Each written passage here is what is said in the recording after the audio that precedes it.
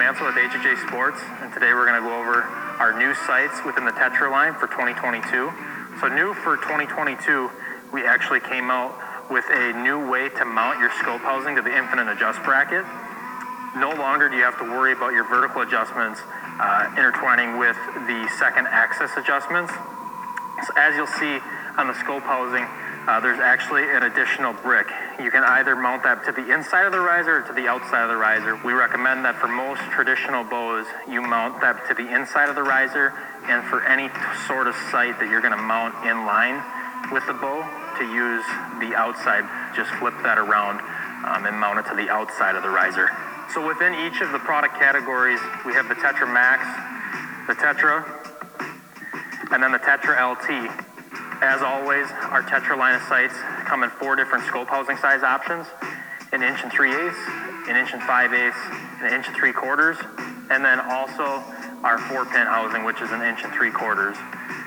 We also offer a 10 thousandths pin and a 19 thousandths pin for both single pin and 4-pin options.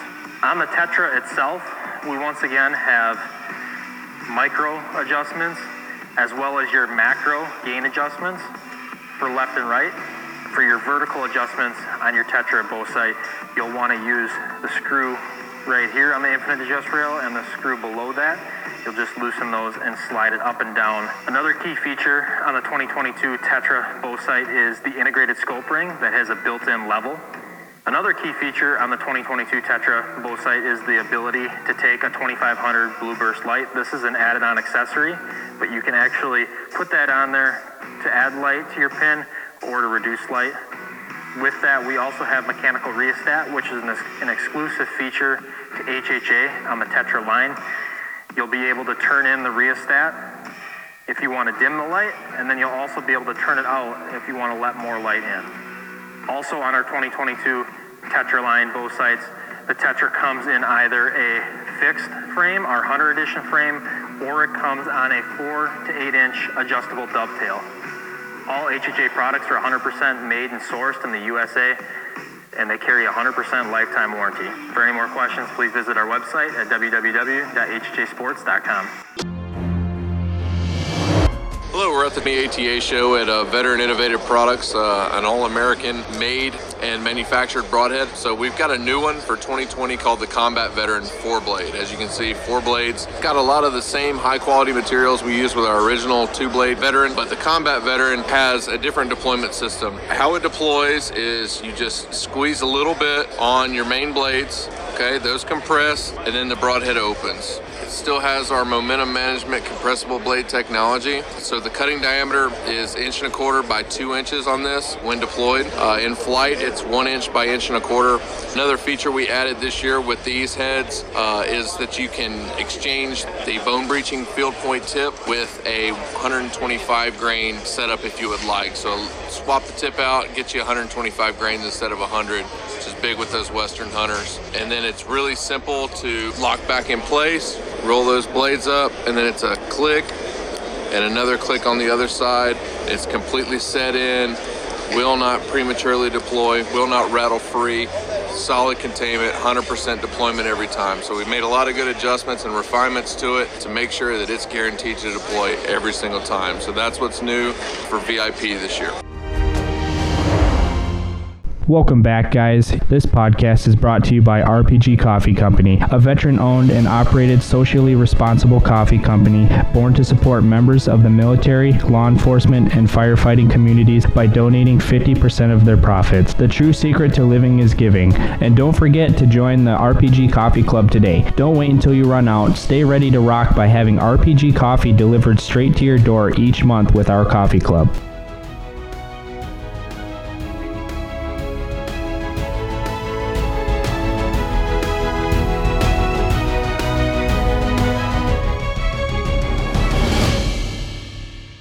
All right, folks, thank you for tuning into another episode of Bucks of America podcast. I'm your host, Jeff Vance.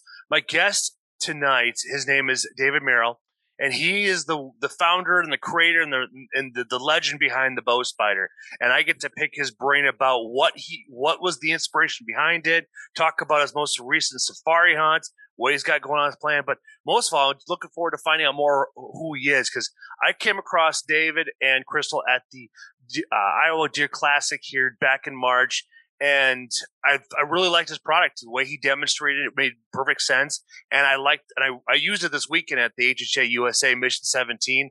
And a lot of people came up a lot and talked to me about it because they're very curious about it. And some of them haven't even heard of it. So I'm going to let him talk about him. So this way we can get everybody caught up on why I like the product and why I recommend it to anybody. So Dave, why don't you take it away, sir?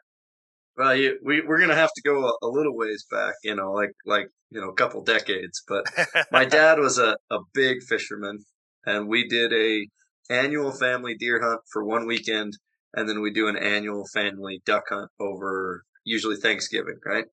So the weekend before Thanksgiving, they had their deer hunt, and he'd go with his brothers, my uncles, and we hunted Saturday. That was it. One day a year I got to go deer hunting, and then we'd all go duck hunting for one morning. That was my sum of my hunting, right? And other than that, it was small game or watching Bambi's dad get shot on TV and go, that's a big buck. Yeah. Disney kind of backfired on that one, at least, because every time we went deer hunting, I wanted to shoot Bambi's dad. But my dad was huge into fishing, like I said. He went on 3 Alaskan fishing trips when I was in grade school, middle school, and I didn't get to go.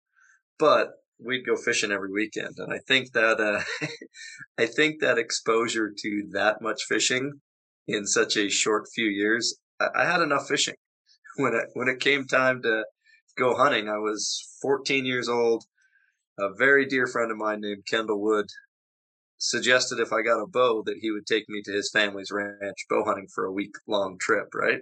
Exciting. Yeah. Oh, here I am, 10, 11, 12. I got to go on one Saturday deer hunt a year, and now I'm going to get to go on 7 days in a row. That's 7 years worth of hunting, man. I was That's so true. Kid in a candy store, and I still remember to this day, Easton Game Getter, XX75 arrows, Game Getter 2s. That I actually have a set of those right now in my quiver. No kidding. I have the exact same make and model of what you just rattled out there. I'm using that to sight in my expedition just because I just like aluminum arrows for target, for 3D archery. They're fine. I mean, there's nothing. They've taken game and they will work, but you take any kind of side impact on those arrows and they're done. Exactly. 100%, they're done. And these were logs back then. They're big diameter shafts, but I took 9 over on that hunt and I came home with 3. Okay. Destroyed a couple target practicing. I was pulling maybe 50 pounds, 45. I was legal for deer, but there was quite the arc. I remember I had a 15 and a 25 and a 30-yard pin because I had too much arc to have a 20-yard top pin. I had a 15-yard top pin. But I can remember a 3-point muley stepping out in a cornfield at about 27 yards, and I sent an arrow through its antlers because, well, I was looking at the antlers. To this day, I could still, that arrow, ting, ting, ting, right through its antlers, and he bounded off, obviously scot-free. No harm, no foul, but I was pretty well hooked from that moment on, for sure. That was nice of them to take you out for the week. So, was this a childhood friend or a friend of your dad's that? Kind of a friend of my dad's that, he had young kids at home. They're about 10, 15 years younger than me. So he had some, 3 to 8-year-old kids at home. And he had switched to bow hunting 5, 6 years earlier because he wasn't being able to draw. The Oregon is the state we were living in at the time. They went from a general rifle over the counter to a draw rifle, and now they've gone to a draw archery. So he looked at it and said, okay, every 3 or 4 years I can rifle elk hunt, or I can pick up this archery thing and I can go every year. So this was about 96, 97 when that first trip with him, and he'd been going since 91, 92. So definitely archery was kind of in its infancy still, for sure. Guys that had picked that up versus rifle hunting. I'm not talking the guys in the 70s with recurves, and we were still shooting flipper rests, and I didn't have fiber optic sights that first 2 years. I had brass pins, right? and didn't have D loops. Those things didn't exist. I just got into it when releases were just becoming a thing, but we just had this little rubber snubber button that went under your release between your arrow. I don't know if you've ever seen that. I've seen pictures of those. Yeah. Yeah. It was 30-yard pipe plate accuracy out of one of those was pretty good. You had to practice to get that, and now I can take anybody, walk down to any sporting goods store, and they can walk out, that day with 30-yard pipe plate accuracy, no questions asked. So the technology has definitely removed some of the barriers of entry to our sport, but still, a lot of these hunts I go on, whether I'm going to Alaska or Africa, I'm chasing that dream of that 14-year-old boy going, I felt like I was, Lewis and Clark going on an expedition for a week. And in reality, we went and hunted 240 acres of alfalfa fields and cornfields in Eastern Oregon. So that's where you were originally from, is Eastern Oregon? Actually, I was born in Colorado, and about 12, my family moved from Colorado to Eastern Oregon, but we hunted the farm fields in Western Oregon. So there's a pretty big topography change from the Cascades and the Coast Range over to Eastern Oregon. You go from Pacific Northwest rainforest and 10-yard visibility to high desert sagebrush 200-yard visibility.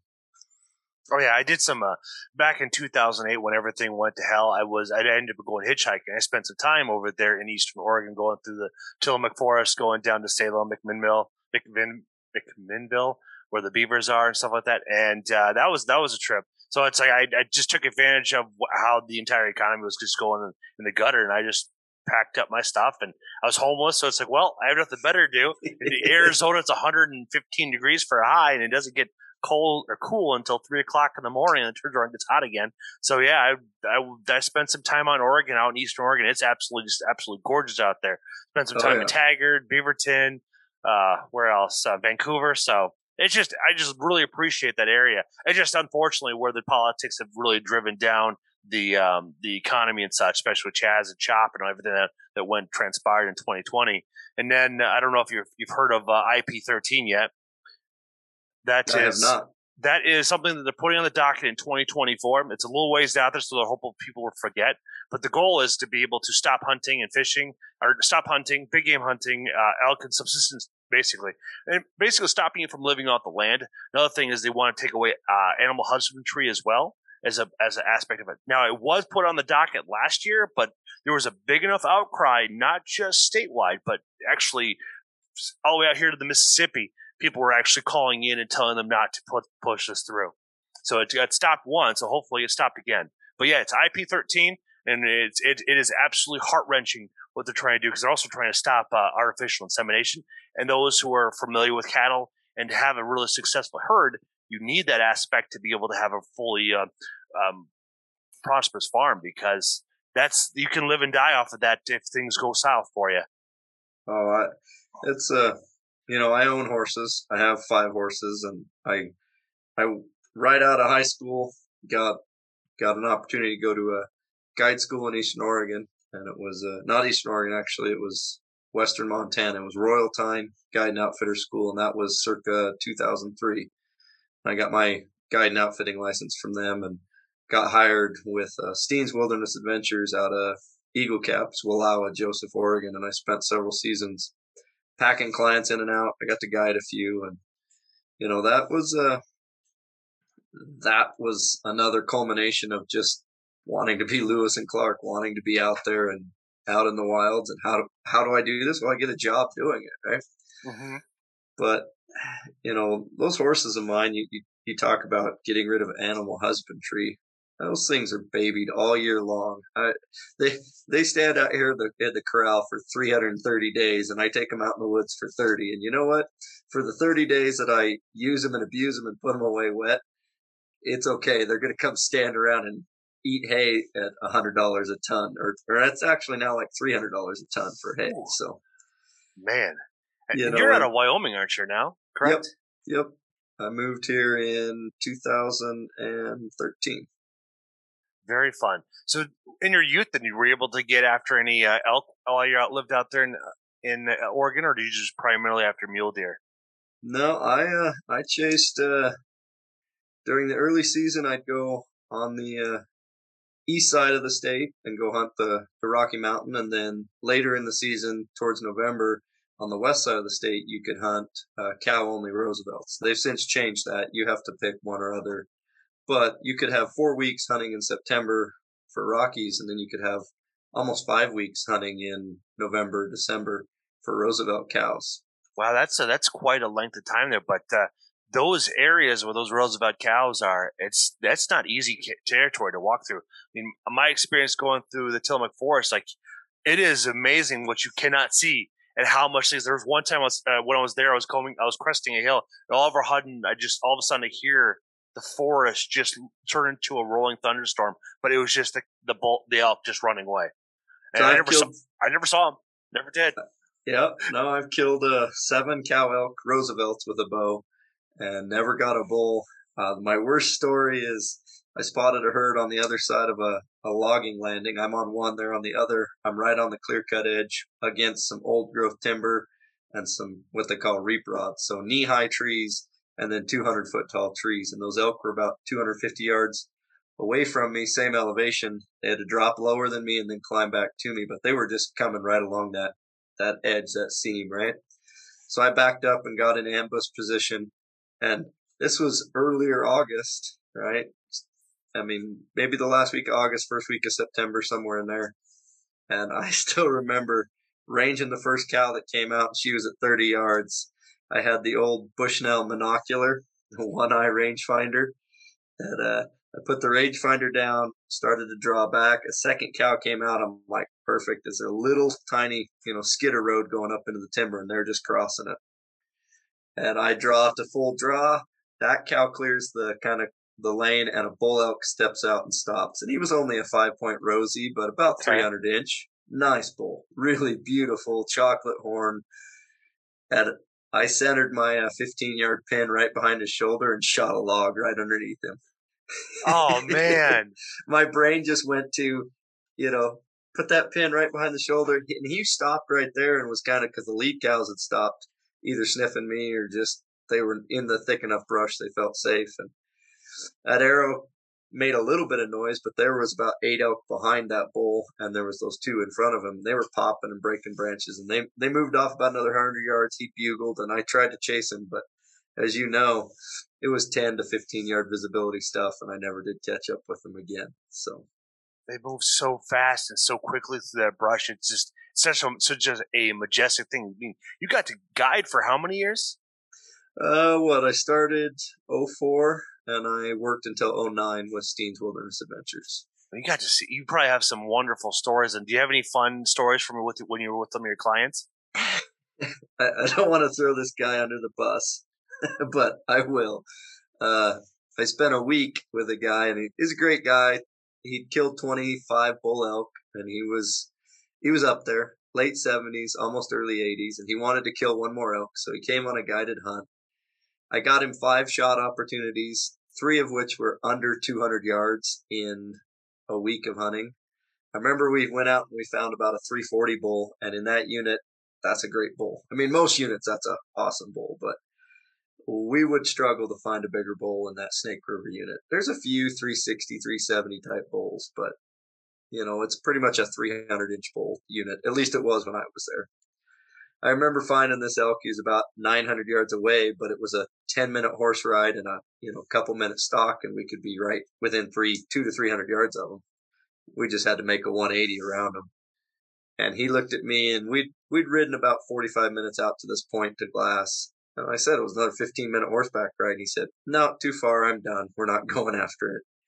The very last morning, and I'm just heartbroken. This is one of my very first guided clients. I'm wanting to get a kill under my belt, right? We're having coffee right at the gate, right at the wall tent. I look up 200 yards. It's just turning twilight to where you can see. And on the other side of the gate from the, maybe, 100-acre corral that we had the horses in, I could see animals moving, but I knew that, it was either somebody else's horses that were loose, and then as it got just a touch lighter, I could tell it was elk. And they're 200 yards up the hill from the tents from where we're sleeping. we stalked around, and I had my tripod for my binos, and he had forgotten his shooting sticks and his hearing aids. So I couldn't talk to him, and he had no shooting sticks. He took about a 90-yard shot and missed. And there was one more side hill bull where I had him at 320 yards. We were on a log, and he said, no, it's too far to shoot. So I'm like, all right. We snuck in side hill, and we got about 90 yards above that bull. He's looking up at us. I sat him down, sat him in my lap, holding him against me, kind of holding the butt of the rifle and aiming at the elk at 70 yards down the hill. And I said, put it in his chest and shoot him. And he missed that one as well. So, oh, man. At the end of that week, after, helping him on and off his saddle and catching his horse and, wiping his butt and his nose, he gave me a $20 tip. Oh, Jesus. Oh, man, that's a slap in the face right there. But it's a heck of a story, though, to reminisce on. Well, I talked to the outfitter after that, and the outfitter took him on a guided sheep hunt. And, he was a great guy. I had a great week with him, had fun. But 2 or 3 years before that, he drew a Oregon sheep tag, and he went with our outfitter on the sheep hunt and killed a nice 170, 160 ram, and he handed the guide a $100 tip at the end of a successful sheep hunt. And I was like, okay.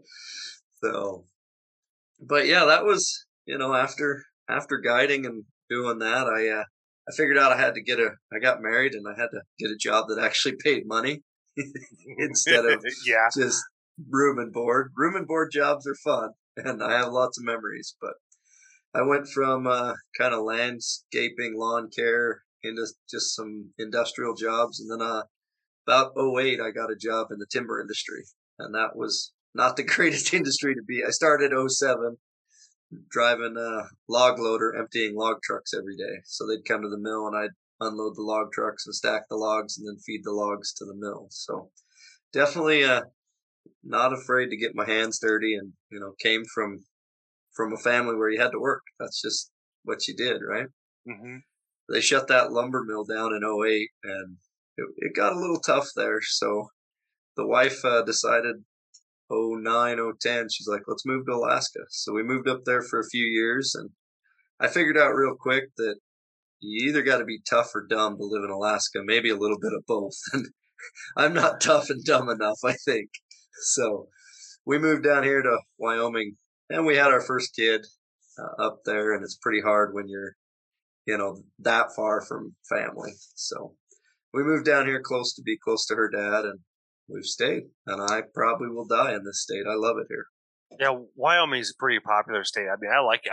I've when I was hitchhiking, I went through Wyoming a few times for a while, up through Gray Bull and over to Sheridan and such. And you meant Colorado, right? Oh, that is Colorado. Yeah, that is Colorado. Yeah, because when I was going through Wyoming at the time, I didn't go. The reason why I skipped over that area was because I went to Cheyenne and worked my way on the western side of the state. Well, technically, the eastern side of the state, excuse me. And because the western side was all the Yellowstone was underneath under fire because of the massive forest fire. So it's like I kind of detoured around that way. So it's like, going down that way, then work to Colorado. But yeah, it's absolutely gorgeous to Wyoming. Man, we like to joke that Wyoming's full, but Colorado has plenty of room. That is the way to go. Kind of like North Dakota and South Dakota. It's like that's just the civil rivalry between the two of them. So what? So now, what are you doing now? Then do you do the Bow Spider full time now? Yeah, Bow Spider full time. We have a slew of employees, and I never thought I would have people answering to me every day, asking me questions of what they're supposed to do. And it's a very weird, I guess, role to step into after being, in Alaska and then here. I was in the oil field for quite a while doing DHV, downhole video, explosives, solids control. I never did roustabout stuff. I always had kind of a dedicated job and schedule. But yeah, to go from getting your hands dirty and being on the business end of either timber industry or oil industry or construction or lawn maintenance, lawn care, right? To doing that, to go into this has been a very eye-opening experience. You don't know what you don't know, and what you don't know can kill you, right? That is very true. See, here in the Midwest, it's like you're either a farmer or you're in the factories or you're doing fast food or working at a bank. There's not a whole lot of timber work anymore because up in northern Wisconsin, northern Minnesota, there's a possibility we're working up in the Iowa range. But where I grew up in northern Iowa, southern Minnesota, it's all we pretty much had. So I was always doing the factory work. But I always ended up working with fiberglass. That stuff is not fun to work with. I'd rather deal cutting logs than deal with fiberglass because it gets in your hands, getting into your fingernails, into your beard. It's just not a good scenario. And then it's on top of that too. It's like to clean yourself off, to get rid of it, you have to use acetone, and how much your body absorbs that stuff is just so toxic. It's absolutely horrible stuff to live and breathe. And now I just work for IT, so it's a big change for myself. Now, what created the inspiration what's the inspiration behind the Bow Spider? So it come down to a crucible moment of missing a bull elk of a lifetime standing on a pack trail in the wilderness, right? And my bow was strapped to my back. My buddy's behind me. I'm signaling to him to get my bow unbuckled and give it to me so I can kill this elk we've just happened upon and surprised, but he hasn't spooked away and run away yet. And I mean, a bull elk of anybody's dream's a monster. And I can remember the next day sitting at camp. We're going to go on a long midday hike and then go hunt a different basin for the evening. And I had a moral kind of dilemma debate of, do I carry this thing the whole way? Because we're going to be on the pack trail again, but it's 5-mile hike up to this basin we want to hunt, and then it's time to hunt. Or do I strap this on my backpack again? Because I really don't want to carry it while I'm, laboring to get up this pretty steep mountain pass trail to get into this next basin. And I ended up strapping it back to my backpack again, but the whole time I'm like, it's going to cost me another elk. And I said, why can't I just have both? Why can't I have it in my hand when I want it? And so that was kind of the moment of developing prototypes. And I had got laid off in the oil field industry and had gone back to college to get some education. I was kind of tired of, after getting laid off in the timber industry and laid off in the oil industry, I was a little bit soured on working for the man, and was getting a degree in business management so I could, go into an office and have some stability in my life, I guess. And I just got hooked up with the right, mechanical design guys, and got hooked up with the 3D printer in the 3D printing shop, and kind of said, hey, I got this idea for a prototype. And we just started making them and going out and destructive testing them. And the second year, there's actually one on the back in that photo. I'm wearing one of the very first prototypes on my Bino harness. Okay. And I hunted all September with that fall. And I didn't even have prototypes for my buddies. I just had them, one for me. And I kind of showed them a little bit like, remember last year when I was strapping my bow to my back? Well, I got this little hook thing here that I'm going to try. And, it worked pretty well. Now, 3D printing plastic it's just not up to manufacturing standards for load and shock and tensile strength. So they were pretty fragile, but we got to the point where we got them to where you struggled to break them just in 3D printing. And so when we moved that from 3D printing to, an industrial process, they're indestructible now. And we played around with tolerances, 30 some renditions on the 3D printer. And once we got to a finalized kind of, hey, I thought this is going to be done. We have 32 or 33 renditions from the final, what I thought was final, to the product you actually buy in the stores today. So, it took 2017 is kind of when I started. We launched product end of 2019. So 24 solid months. And 2017 is when I had the prototype. So we started 2016. Right, and started messing around in college with how are we going to do this and how can we do it. And so yeah, it's been a ride. It's been a journey. That's pretty neat. Yeah, it's because the one that my wife and I use. Yeah, you're right. The tolerance on it is so well refined. Is the way we have it arced and such. It's like almost virtually impossible because it's like it's nice and designed to fit around your hip. And the way you have it set, the mount on your back, it's like it's very feasible to take everything off and make it very comfortable to do it. So why did you go with a 2-point system then? As far as because you have the one well, the one you can put in your backpack and one on your hip. Was that your complete intent as you were doing that 24 months of testing? we first started, like I said, I just wanted it on the backpack and be able to take it off. Didn't want it on the back. Didn't care about it anywhere else. Yeah. But as we started working with that manufacturer, and we discussed, like, it wouldn't be horrible to have it on the hip, but in its infancy, I'm like, well, it's going to be on your back 99% of the time and on your hip 1%. On this last hunt in Africa, it was about 50-50. If we were going through more waist high brush, because the bushes there are they're venomous. Everything will poke or stab or bite or kill you in Africa, and that's not a joke. But if we're going through more waist high stuff, I'd put it on my back. If we were going through more head high stuff where I'm having to duck, I'd put it back on my hip. And so what we did in Africa this last go around was spot and stock, and that's the way I wanted to do it. The first time I went to Africa was 2013.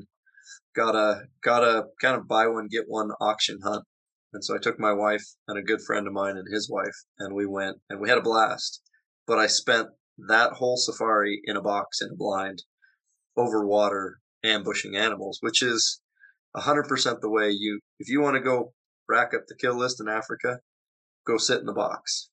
But I wanted to see the sights, the sounds, the smells, the birds, be exposed to the snakes and the ticks, and basically mono y mono. I went for Cape Buffalo, and I wanted to spot and stock at Cape Buffalo, and we did it after 7 days. But having the attack pack, and back to the bow spider, you talked about on the backpack versus the hip. Well, then it morphed into one on the wall at home, one on the headrest, one on the tree. And it's now, depending on your unique situation, you can mold and adapt those pucks anywhere and everywhere. And so it is the most comfortable is on the back of a backpack, right? That's where the weight is evenly distributed on both shoulders and on your hips. And if you're hiking, say, 10 miles in on a elk hunt in the dark on a pack trail, that's where you want it. But the second you step off that pack trail and start sneaking through the brush, it's much more convenient to have it on your hip. And so that's why we say the hip is the most convenient and the back of the backpack is the most comfortable. Because it's just, you can be going from glassing to having your bow secured on your hip to back having your bow in your hand, and vice versa in a second. And it's, essentially completely quiet. If you're slow with stowing and retrieving, it makes no noise, right? So instead of having to lay your bow on the ground or find the right tree with a limb to where you sit there and can hang it on the tree, just hang it on the hip belt of your pack, glass around, rest your arms instead of fatiguing your arms all day. And when you need it, you can retrieve it quickly. And if we're in elk, if elk have vocalized there right there, my bow's going to be in my hands, period. It's not on my back. It's not on my hip.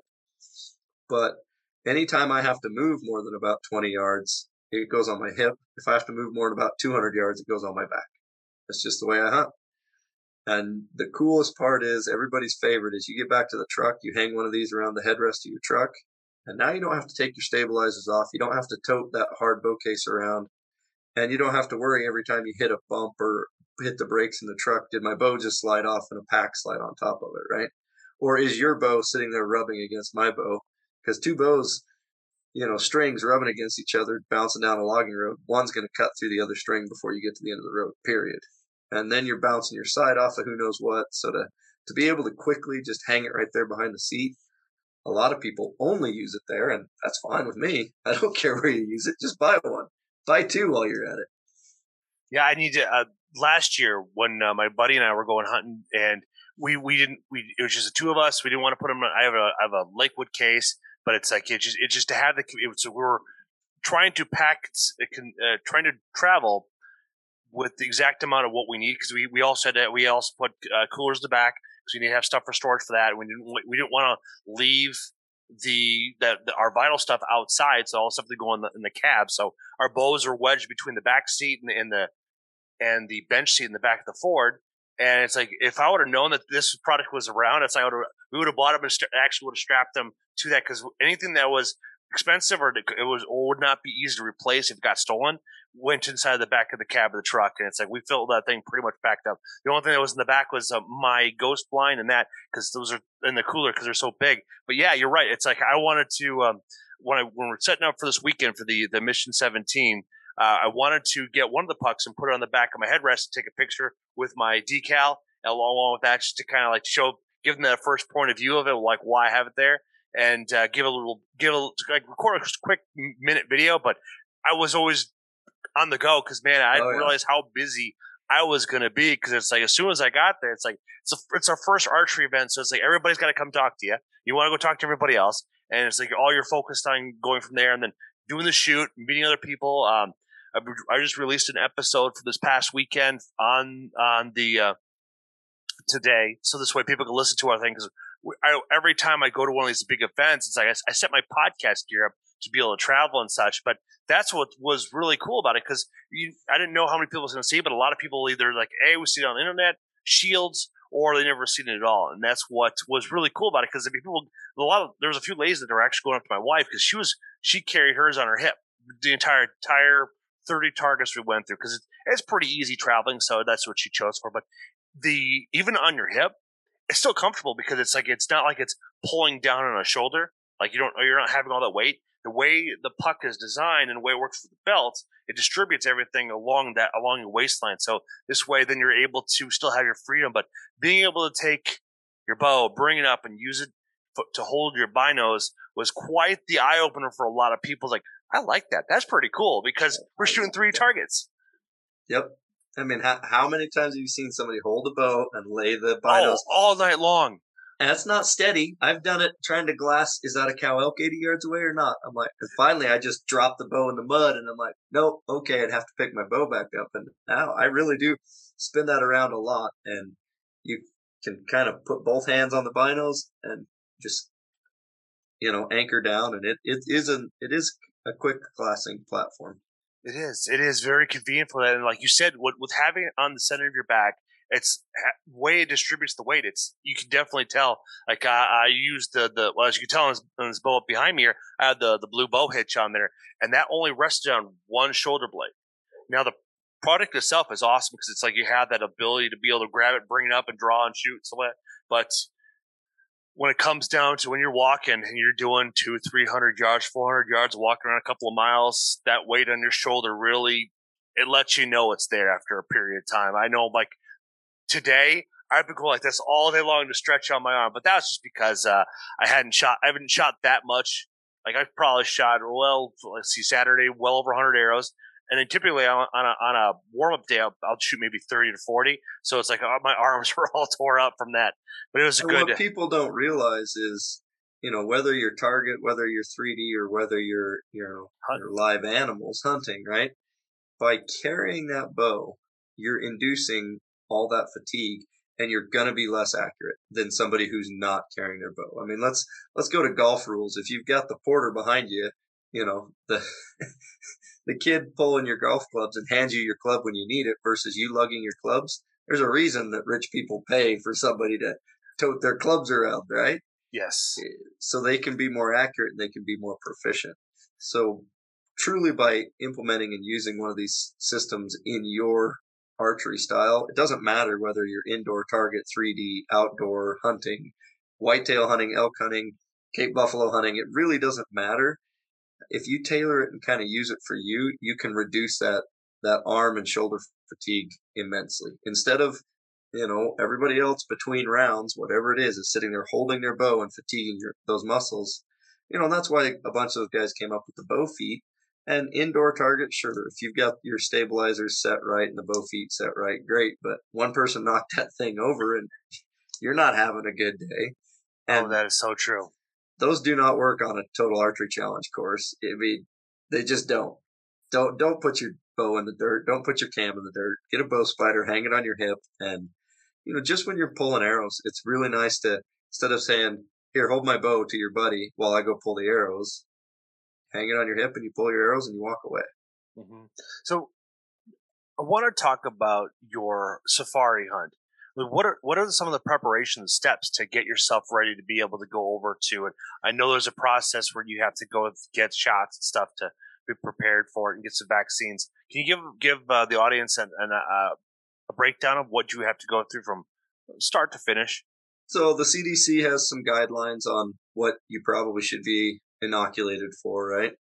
And we're not going to get into the political realm of vaccines, but we can discuss that, typhoid and malaria and,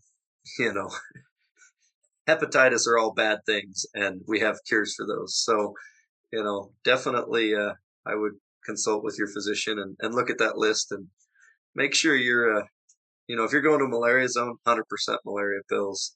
I would definitely have, tetanus and some hep shots and a couple others, but don't drink the water. That's just, that period. Yeah. If you're in town, don't drink the water. If you're out of town, don't drink the water. Drink bottled water. Just because you know what? I've done a lot of wilderness stuff where I've drinking out of a lot of streams, and I've never had Giardia. And you find the right stream where you're bottling it, 100 yards from the source. Could you get Giardia? Heck yeah. Are wild animals drinking out of it? Heck yeah. But they're in the Eagle Caps. I would just pull over and fill my Nalgene up all day long out of cold, clear streams, and I never got sick. But if I got sick, I'm in America where I can go to a hospital and Exactly. right now. I've since changed my opinion on that. Like, I don't want to get Giardia if I have a 10-day elk hunt because I'm going to ruin the rest of the elk hunt. So it's way too easy to take tablets or purification or a pump or right. I got a gravity feed pump it's not as high a micron, but it's going to filter Giardia out, and that's the only one I care about. So again, that the big ones are get some vaccines, make sure you know what you're walking into, ask the pH, depending on what country you're going to. I've been to Namibia and South Africa. My next hunt will probably be Mozambique for a free range, public land hunt, but that's a lot more money and a lot more logistics getting to and from, instead of driving to somebody's ranch house and kind of Texas style hunting a high fence ranch, you're now driving 2-3 hours out in the bush with nobody and setting up and building a camp. Some of those camps are a little bit established, but so you need to, depending on where you're going, kind of ask a few questions. But like these ranch hunts, and they wash my clothes every day. They wipe my nose. They wipe my butt. I mean, I'm being facetious, but yes. No, I took 2 pair of clothes. I laid one in that hamper, took a shower every night. I come back and my clothes are freshly washed and folded on the end of my bed with a freshly made bed, right? So these safaris that they do in Namibia and South Africa on these big high fence ranches, 100% take your kids, take your wives. Felt super safe, super secure. The food is 5-star. If you've got dietary restrictions, you tell them, hey, I can't eat this. That you're going to have gourmet home cooked meals, 3 meals a day. I mean, they would bring us a lunchbox with hot pot pies and everything else out to the blind. And so I did, like I said, I went to Spot and Stock. I took my dad and brother, and they went and they did the in the box ambushing over water holes. And we just had a phenomenal trip. I mean, absolutely had a blast. As far as bow setup, if you're doing plains game, 70 foot-pounds of kinetic energy, 400 plus grain arrow, 100 grain broadheads, your standard elk or whitetail setup will be plenty sufficient. I mean, my dad pulls 55 pounds and he shot an eland at 20 yards and got 25 inches of penetration on a 2,000-pound animal. I mean, wow. But I was shooting 638 grain, 648 grain arrow. I took some 900 grain arrows, but my bow just did not like them. And okay. This was kind of a last minute deal. It was actually at the Iowa Deer Classic. I was talking to PH, and he kind of had an opening, and he said if we were going to do it, I could come last week. So I quickly said, heck, my passport had expired exactly 2 months prior, so I rushed and got my passport. But South Africa is one country that you just need a COVID test to go in and out of, right? So that was relatively painless. Take a COVID test 48 hours before you fly, show it to the airline people and fly in, and they stamp your passport and off to the ranch you go. You really don't got to pack very heavy. Like I said, that all your amenities are there. You need your toiletries, a camera, change your socks, change your underwear, and your bow, right? So I did something a little different. I had a 220 grain broadhead, or 175 with a 75 grain weight. So 200 to 250 grain broadheads on a 300 spine gold tip, which is 11 grains per inch. So like I said, we were right around that 630, 640 with a Luminoc. 250 feet a second, 83 foot-pounds of kinetic energy, and I got, on a 22-yard broadside shot, I got about 7 inches of penetration on that Cape Buffalo. Wow. Yeah, that's not... That's it's scary. not a lot. They are... And that was 7 days of spot stock. We finally started taking our shoes and socks off so we could be quiet enough. Because we had a tracker, 2 PHs with guns, a cameraman, and myself. So we had 5 bodies trying to sneak in on these buffalo. And about day 3, I pulled the PH aside and I said, this is not working. We're not quiet enough. We're not stealthy enough. I said, how about just you and I, mano y mano? I have a GoPro mounted to the top of my quiver on my bow. And I said, I'll get the kill shot on film. Everything else is tertiary. And so we did it. It took 4 more days of... I had one other really good opportunity at 19 yards, come to full draw, hit a little bit of brush with my bow, actually the stabilizer, while I was coming to full draw.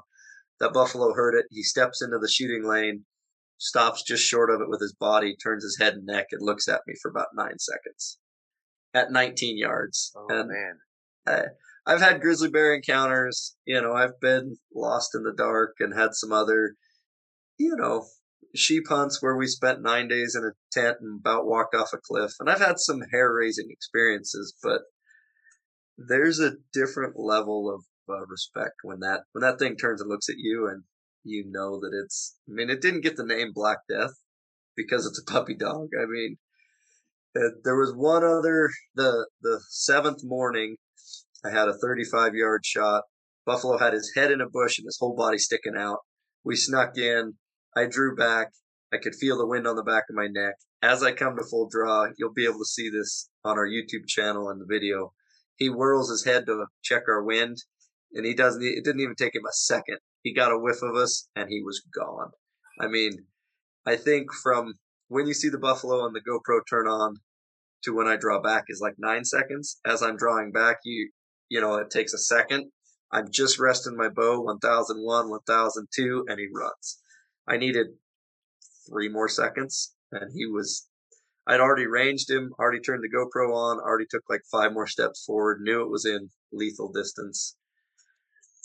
Couldn't get it done. So that was really heartbreaking the morning of day 7 to, because just to get within 100 yards of these things is tough, really.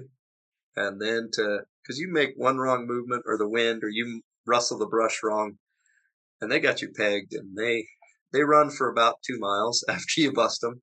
Yeah, they because they're so used to trucks driving in and out, people going to the blinds, nobody walks around the property, right? So human beings walking in the woods is kind of like your guys' whitetail. Yeah. Yeah, it was. So incidentally, I took a kudu one night sitting in a brush blind in a hide kind of that we built trying to ambush buffalo. And that was a 14-yard frontal.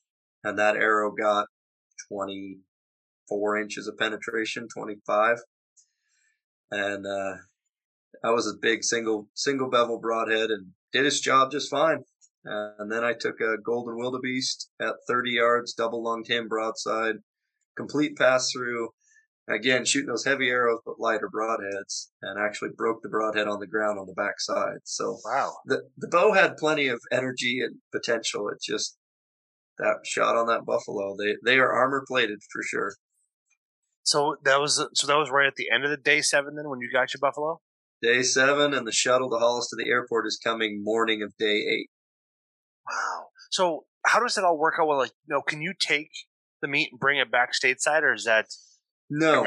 Okay. They have brucellosis and hoof and mouth diseases, and we have them here, but they have them there. And our It's not State Department. It's actually Fish and Wildlife Service. Actually, I think it's U.S. Department of Agriculture. It's under one of those federals, and they are adamant that no raw animal products come into the country, right? Mhm. And so all the taxidermy will come pre-tanned, debugged, and it basically takes a year from now until that stuff will get shipped to my door. Meat was delicious. We ate everything. I even got to eat my buffalo. We pulled the tenderloins out of it. We recovered him at 9 a.m. and we had to follow it up with a rifle. And so I have to go back and get it. I just got to get the feather in my cap of one arrow buffalo. I'm going to go with a little bit.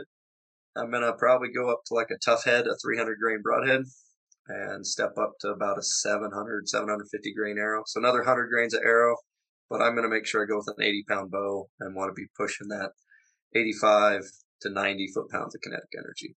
There we go. I was about ready to ask, are you going to jump? Are you going to have Hoyt make you a custom one? It's a 90-pound limbs.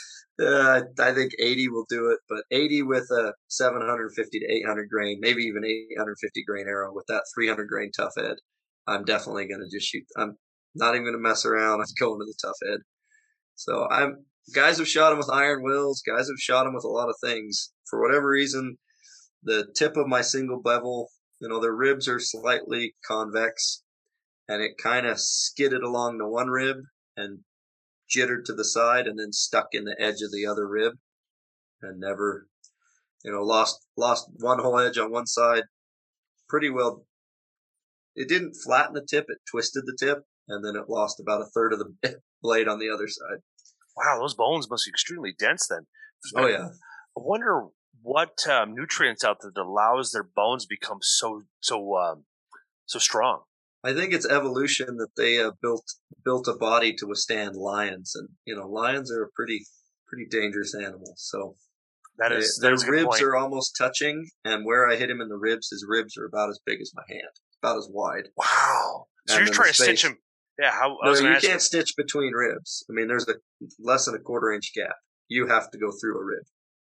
So, Really? yeah. Man, that is insane to be able to get that through there. Then no wonder you have to go so heavy. Yeah, it's definitely big boy league. And so we got it done. I mean, I made a pretty good shot.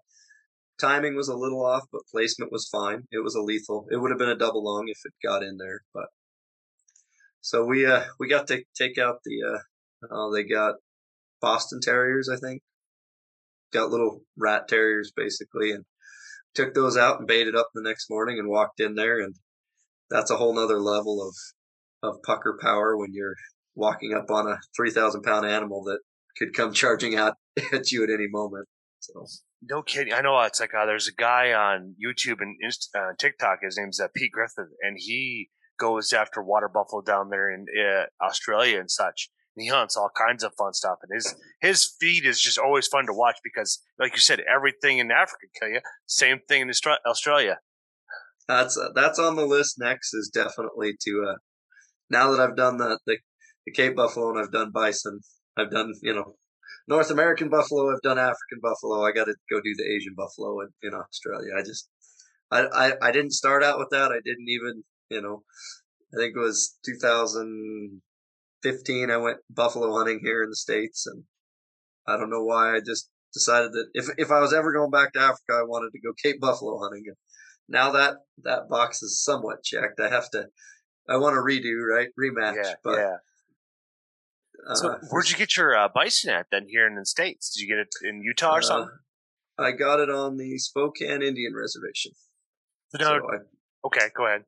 They have wild bison that are free range on the reservation there, and I paid for a trespass fee, I guess, because they're privately owned, right? They're owned by the tribe, not by the state. And so I got an opportunity to go hunt bison and took my wife, and it took us 3 days to track those bison down. And I used probably a 470 grain arrow out of my 70-pound bow, shooting 280 feet a second. And I used a 3-blade broadhead and got a pass through, and then got the second shot that I followed up with stuck in the far shoulder. Both lethal shots. One was high lung, one was more lung heart. Like I said, a pass through at The first shot was lethal. It was long, kind of heart, and he ran out there about 60. I snuck into. So the first shot was 30. The second shot was 45, 50. The 50-yard shot passed right through him. High long. Congratulations on that shot, because that's a long distance. Yeah. TAX, Total Archery Challenge, getting out there and getting prepared for that and having the mentality of I can hit that foam at 80 yards. You know, when there's an animal standing there at 27 or 32 yards, it helps. That is true. You know, I'm looking for. We have in Wisconsin, we have a beast mode archery games, and his whole fly, he's got a. It's completely different from what you expect from like a tack. Because like a lot of people that have shot tack and shot this, they try to compare it to it, but it's its own animal. Because Brian Austin, the guy that does it, he is very devilish, devious when it comes down to his courses, because it's straight up, straight down, similar to like what you expect to attack, but he always throws something into the loop. And he's got a 3-day event coming up in July, so looking forward to going on out there and showing off the bow spider and such. Oh, that's that you kind of are you get to be the hero when you go do that, and everybody else is like lugging their bow around and asking you to hold your bow. And you know, I tell everybody, don't go get your buddy a bow spider. You just get one, go on a hunt, and then when he says, "Hey, will you hold my bow?" Say, "No, you should have got a bow spider." And yeah, there you go. Turn and walk away from him. That should be your tagline. You should have got a bow spider. Why are you still carrying your bow? Should have got a bow spider. Exactly. So what do you got planned for the remaining of the season then? For the remaining of the summer? So, I mean, I alluded to the fact that we filmed this. We're going to put it on YouTube, and we're going to air it the way it happens. It's not Hollywood, and you know, I'm not the first guy to not one arrow kill a buffalo, and I'm not going to be the last guy after what I've seen. Definitely, but hopefully somebody can, learn from my woes a little bit. We filmed a really cool hunt on our YouTube channel. It was a sheep hunt in Alaska, and that was 2-3 years ago. Filmed a javelina hunt, so I definitely don't want to be. We're not going to do 52 episodes a year of Bow Spider TV, but we're going to try and do 1 or 2 premium hunts and go do it and film it, kind of capture it. So this year we are headed back to Alaska. It was kind of a spur of moment. The Cape Buffalo thing was something I wanted to do, and they had an opening, and I said, yeah, I can get on a plane and come. But we've been planning the Alaska hunt for a little over a year now. So in August, I will be in Alaska filming for 20 days, and that film will be on our YouTube channel. Oh, it'll probably be late spring next year, and that will be a little more. It'll be a less. It's still going to be how it happened, but we're going to put some high production value into audio, visual, mixing sound and color, and just try and really highlight what Alaska is all about and how we do it. Is that a moose hunt or a sheep hunt? Well, I'll give you one hint. We'll be on Kodiak Island for 20 days in August. Oh, there's a lot of species on that island, so there's a few. But yeah, that's all you're gonna get. You know where we're going now. Oh, that's awesome, man! Congratulations, though. It's like a hats off to anybody to be able to actually live out the dream, like live out their Indiana Jones fantasies, but in our own version of it, Because I've always liked the factor of being able to create your own adventure, and that's we're now in a time where we can do that without having to, where we have to. I don't know. It's weird because it's like you have enough money, you can do anything you want, but it's like where it's a weird scenario where how you can get into certain areas and such to be able to get after what you want to do. And I'm just happy that you're able to do that and be able to get where you're at today to do that stuff. Well, I mean, I'll definitely tell you right now that I will never miss an archery elk season. And if you told me I had to pick one species and one weapon, I'll sacrifice everything and only go archery elk hunting, period. And so the rest of this stuff is kind of peripheral or tertiary, it's still fun. It's awesome. And I'm blessed and thankful every day that I'm now in a position to get to go do this. And, part of it is I think anybody can do some of these hunts. Save your pennies, put it as a long-term goal and say, I'm going to do this. And Africa was expensive. It's definitely not a cheap endeavor, but it's not uber elite. It is attainable if you set that as a goal and want to do it. And what's really cool about Africa, Cape buffalo hunts are 10,000, right? Doll sheep hunt in Alaska is 24,000. So if you go to Africa and you don't do dangerous game, you do plains game, you can take 7 or 8 animals for $7,000 or $8,000, plus your flights, plus your taxidermy. But say 12 grand, you can shoot 7 animals. So $2,000-$3,000 an animal in Africa, you're almost 30 grand deep on a sheep in Alaska now. That's a good way to put it. Bear. I mean, you want one animal for 30 grand, or you want one animal for 3 grand? So when you look at it financially, Africa is a very target-rich environment, and it's a different experience. Going from DIY, all my elk have been quartered, put in a backpack, and hauled miles. And sometimes they're hauled in a backpack to a spot, dropped, and then I walk out, get horses, and come get the horses and walk the rest of the way. But the adventure of getting the meat from where we harvest the animal to the freezer it's a whole task in and of itself. Versus here it was the trackers come out, the truck shows up, you get the stretcher, you throw it in the back of the truck, and you take it back to they have a processing plant on location, right? So it's a different endeavor, but I would definitely recommend even if your spouse, your significant other just wants to do like a photo safari, go to the ranch and tell the PH, hey, I'm going to go sit in the blind and shoot critters with a bow, and take her around and let her go shoot critters with a camera. And I mean, you're going to have as good a photo opportunities. I mean, you could do like a 10-day or a 7-day hunt and do even a 1 or a 2-day photo safari in Kruger National Park or one of the other parks. And the thing I don't like about the parks, and we've done it before, the first trip I went and did the photo safari tourism stuff, you pull up to a water hole, similar looking water hole to what's on the ranches, and there's either elephants or lions or giraffes or whatever's there. Well, there's 10 other trucks with people all over the place with lenses taking pictures. And so you don't feel like you're Indiana Jones out on the crusade. You more feel like you're Disneyland waiting in line for your turn. And it cheapens the experience. But when you're on the ranch, I mean, you're the only ones there. You're your party. So that's my 2 cents. I would say definitely go, if you're intrigued about it, go look it up. I was with Dees Weiser Safaris, deesweiser.com. Dees Weiser Sr. started it, and his son is now taken it over, and they've been doing bow hunts since 1980 something. I mean, they haven't been in business for 40 years because they are a fly-by-night operation for sure. That is a good valid point, because I've heard the horror stories of people spending money and hearing it secondhand where all of a sudden the PH was a fraud and now they're out 5-6 grand.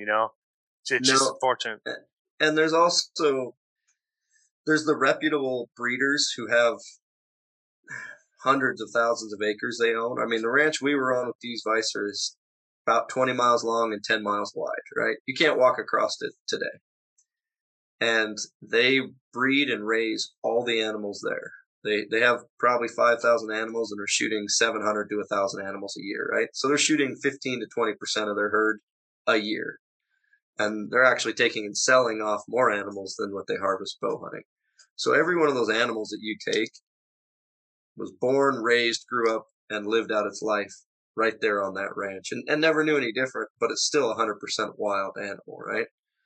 Versus you go to some of these small fly-by-night operations, they might have 50 acres or 500 acres, but it's a put and take. So they went out on a trailer, bought that animal, and they only have that one animal for you to harvest. And I couldn't hunt that way. It's not going to happen. And I've talked about this a little bit. I said I wanted to do a DIY public land, and I'm going to go do it at some point in time. But in South Africa and Namibia, there really isn't any private or public land. It's all private.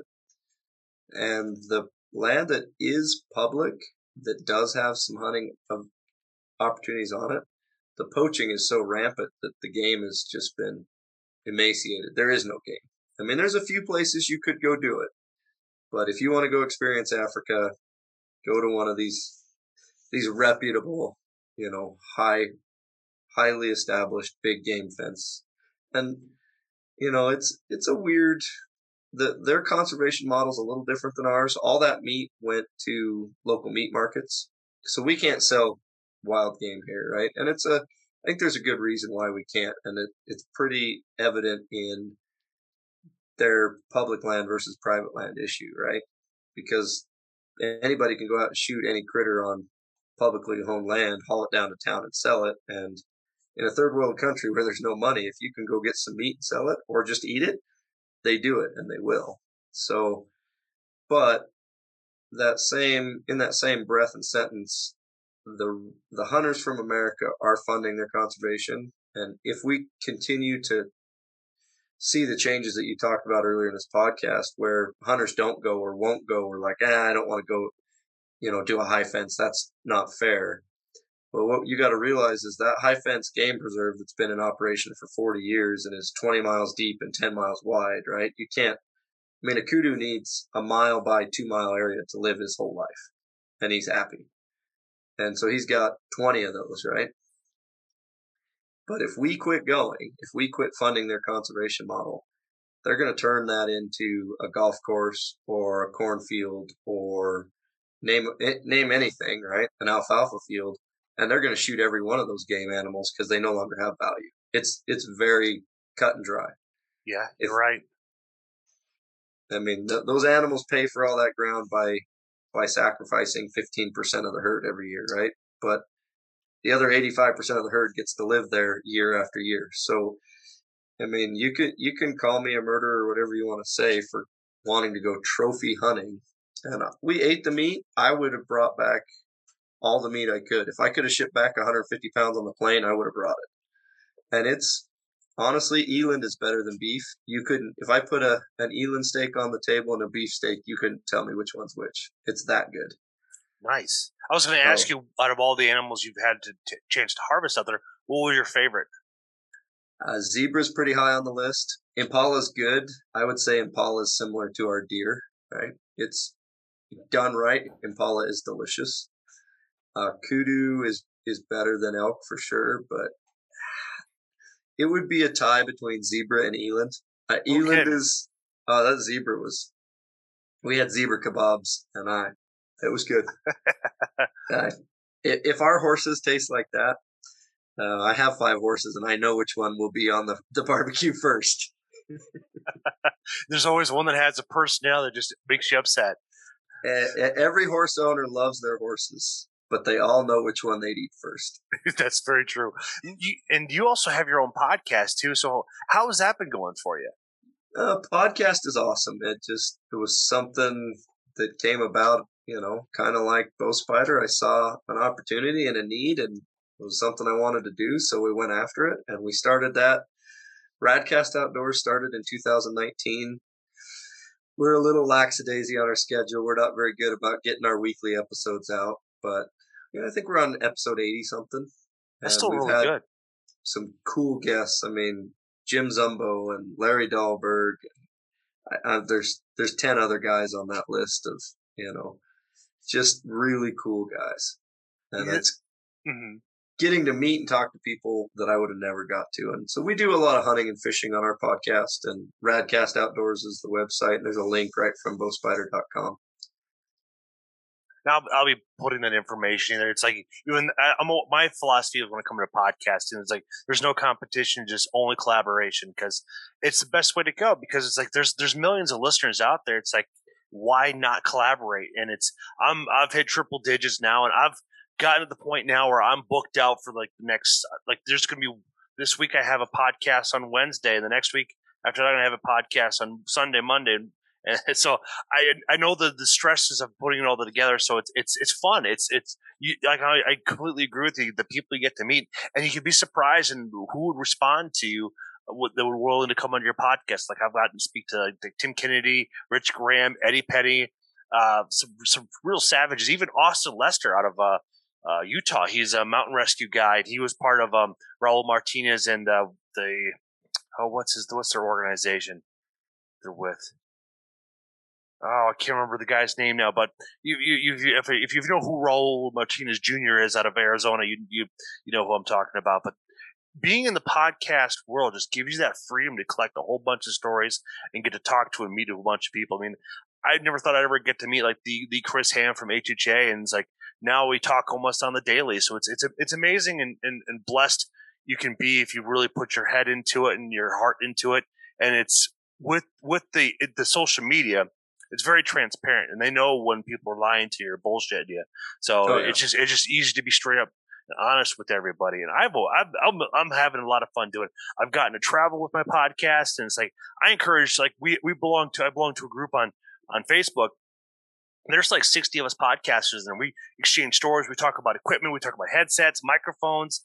It is just a fun thing to discuss. We also talk about like how do we do write-ups, and are we doing show notes, and how do we do all that fun stuff, just to kind of help each other out, because there's people that are just starting a podcast. There's like guys like me, there's other folks like me that have over 200 episodes, and it's like it's good to be able to pass this information. Like Eric Clark from the Okayest podcast, Okayest Hunter podcast.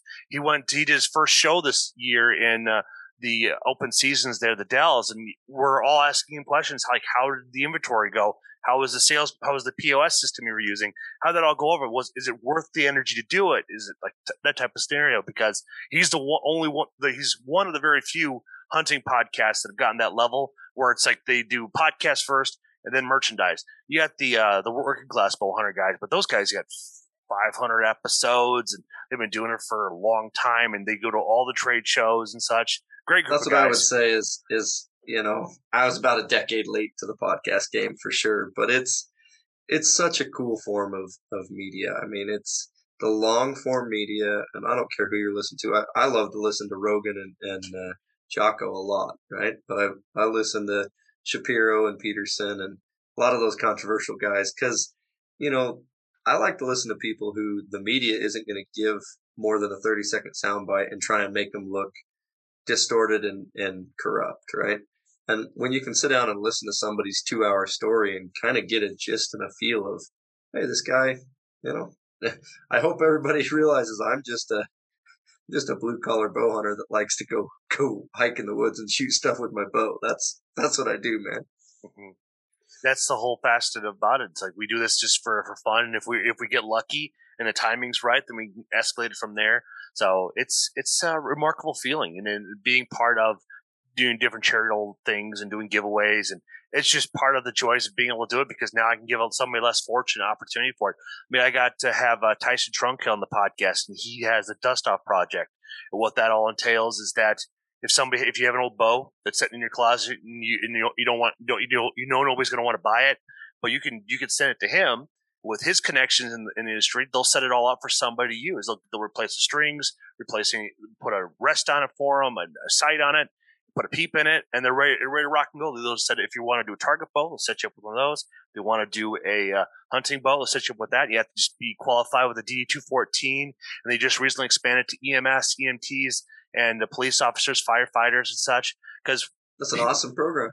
Yeah, it really is. And it's like I got to meet Rod Zirkle here at the Iowa Classic, and I got to listen to his story, and man, it makes me emotional, because what he went through as a firefighter and how he's still standing is just remarkable, and how archery has pulled him out of his shell and got him interested in talking to more people and talking about relaying his testimony and his story and such. Oh yeah, no, I don't have any checkered, horrible past. I mean, I've obviously had my share of roadblocks and hard knocks in life for sure, but getting to be just a participant in this archery industry, I mean, it's I haven't really worked a day in my life since I started this. Really, I mean, there's been a lot of days. It's been 18, 19-hour days between setting up a booth, working the booth, and getting out of there. And I'm still doing it, still enjoying it, still going to keep going after it as long as I can. Now, are you going to set up anything on any of the Mountain Fests or any of the TACs coming up this summer?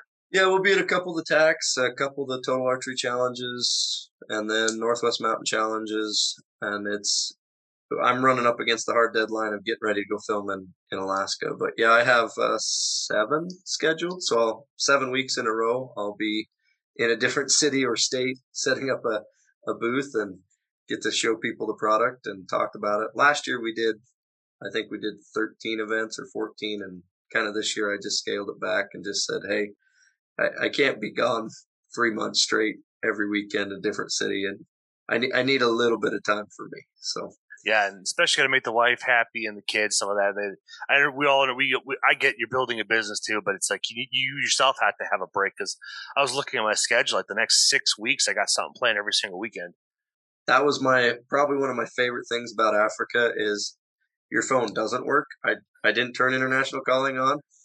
Yeah, we had Wi-Fi at the ranch, and I did post every night a little social media, Instagram, Facebook story to keep everybody, informed and updated. But other than that, I sat back by the fire, enjoyed hors d'oeuvres, told stories from the day, got to hang out with my brother and dad, and I didn't read emails, I didn't check voicemails, I did, follow up with it's like, yeah, David's got we'll schedule when he gets back. And so, a guy needs that every once in a while. But I would say to anybody out there that's got an idea for a product or a business, or I don't care if it's a lawn mowing business and right now you're working for the city doing something else, or you're working for the man doing something. If you've got an idea and you're on the fence about whether you should start or where you should start, the time is now, and the place is now, and start with what you have and bootstrap it and just keep moving forward. Right? There was at least 100 times Bow Spider could have been at a roadblock that I could have thrown my hands up and said, all right, that's it. Obviously, I'm not meant to do this, and walk away. And the difference was the persistence. It was just and there was, I'll sneak peek you. I was going to college. I was working swing shift at just a college manufacturing job. We had our first kid with another one on the way. And so I was being daycare during the day, going to swing shift at night, doing my homework when I got home from swing shift. And then I would spend between a half hour and an hour on Bow Spider, just information, research, data collection. And I'd do that till I was tired, about 2 a.m., 2:30, and then I'd sleep till 7 a.m. when my wife woke me up to go to work, and I'd take over for the kid, and then the kid was to school, and then I was to school, and then I was to work, and then I was to homework. And I did that I don't know how I did it. I did it for 2.5 years it took me almost 4 years to get my degree, but after a while, we finally got it figured out that I couldn't work, do this, and do school. And Bow Spider finally became something, and I got my degree the same summer that we did our first series of tacks. So I had a couple college courses I was still doing, but I quit my swing shift job and said, I'm going to put all the chips on black, and we're going to roll the dice, and I think I can make it go. I think everybody that has your product is very thankful that you did make that decision, the tough decision, and it's paid for itself. It has, and we're coming out with a couple new renditions, iterations, nothing earth-shattering, groundbreaking, but we went from 3 SKUs in 19 to about 15 SKUs in 20, and now we have 40 some SKUs. So there's hats and t-shirts and sweatshirts and different molly pucks and regular pucks, and so we're expanding, and we're going to try and keep pushing that envelope a little bit. But it's definitely, I would say it was much easier the first go around with just product number one, because I didn't have any employees asking me, what are we doing about this? And I didn't have any quotas or ship dates or, budget meetings. I just had one single goal of get this thing in a package and get it on somebody's hands and get it on the shelf. Right now that we're working on kind of accessory 2 and 3, my time is so split and divided that it's hard to put everything aside and say, no, you guys could just wait, but I'm going to work on this for a week and solve this problem. And honestly, that mindset of the adventure bow hunter, because you go on a 7 or a 10-day hunt anywhere, any species, let's pick elk hypothetically. Day 5, you get an encounter and you blow it, the wind blows it, or you hit a limb, or whatever happens, right? If you have the mentality of, that's it, I'm not going to get an elk, I just put 5 hard days in a 7-day hunt, and I'm going to turn and walk away and go home, you're never going to get to that goal line, right? And one thing I learned early on is every time I blow a stock, blow up an opportunity, I audibly in my head count the next 10 steps. And I say, those are the first 10 steps to my next elk encounter. I turn and walk away and count 10 steps. And I'm like, okay, the next 10 steps to my next elk encounter are done. Those are the hardest 10 steps. Let's get it done. Let's go.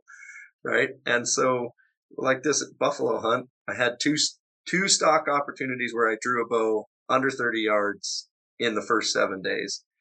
And it came down to the last evening, and it still wasn't pretty. Wasn't the way I planned it or wanted to go in my head, but I'm coming home with a buffalo, and I'm still pretty proud of getting it done the hard way. Hey, that's a great way to end it on that note there. What are some of the best ways to find you, David? Website is Bow Spider. There's email, phone number there if you have like bow spider questions. Instagram Messenger is kind of, I try and keep up on all the socials, but it's a never ending task. So, either shoot us a message on social or send us an email if you need to. Give us a call, and our address is on there. And if you're just looking for product, we have 120 retailers, and those are all on the website. I mean, from Shields to Owls to your mom and pop bow shops, and definitely go support your local pro shop. There's a reason that we've got them in their shop, and if you can support them and get them from them, that I got to sell them to them too. So, but if you don't have a local shop and you want one, by all means, we'll order online. We'll ship it direct to you and get it to you. And if you have any questions, we have how-to videos on YouTube. We have our hunts on YouTube, but we're just a small mom and pop business, and we'll try and take care of you. Yeah, getting back to that, the how-to, I spent Friday night figuring out it was Thursday night, figuring out how to mount it to my wife's backpack, the puck and stuff like that. So yeah, that video came in handy. Now, I should ask you this earlier. I've noticed that one of my straps is backwards, is upside down. Because I figured like your idea is to have Bow Spider right side up on both sides. Do you guys actually manufacture a left and right hand strap, or just one strap and that's it? The one strap universal. So you get one that reads vertical and one that doesn't. So. Okay, that's what I was wondering, because it's like, it's like it would make sense to have both of them right side up, so this way you can see it, just to have that packaging. But it's like, now that makes sense why one's right side, one's upside down. I get it now. No, because if we did that, somebody's going to get two lefts and somebody else is going to get two rights, and now I got to track a left and a right. So we just track one, and you get one that's upside down and one that's vertical, and that's the way it is. It's the way to be. Well, thank you, David, for coming on the podcast. I greatly appreciate it on here, and I've heard nothing but great. And there you have it, folks. Everything I've heard about him is just absolutely true. Humble, kind, hardworking, and there you go. All right, Jeff, I appreciate it, and until next time, shoot straight and enjoy yourself out there. Thank you.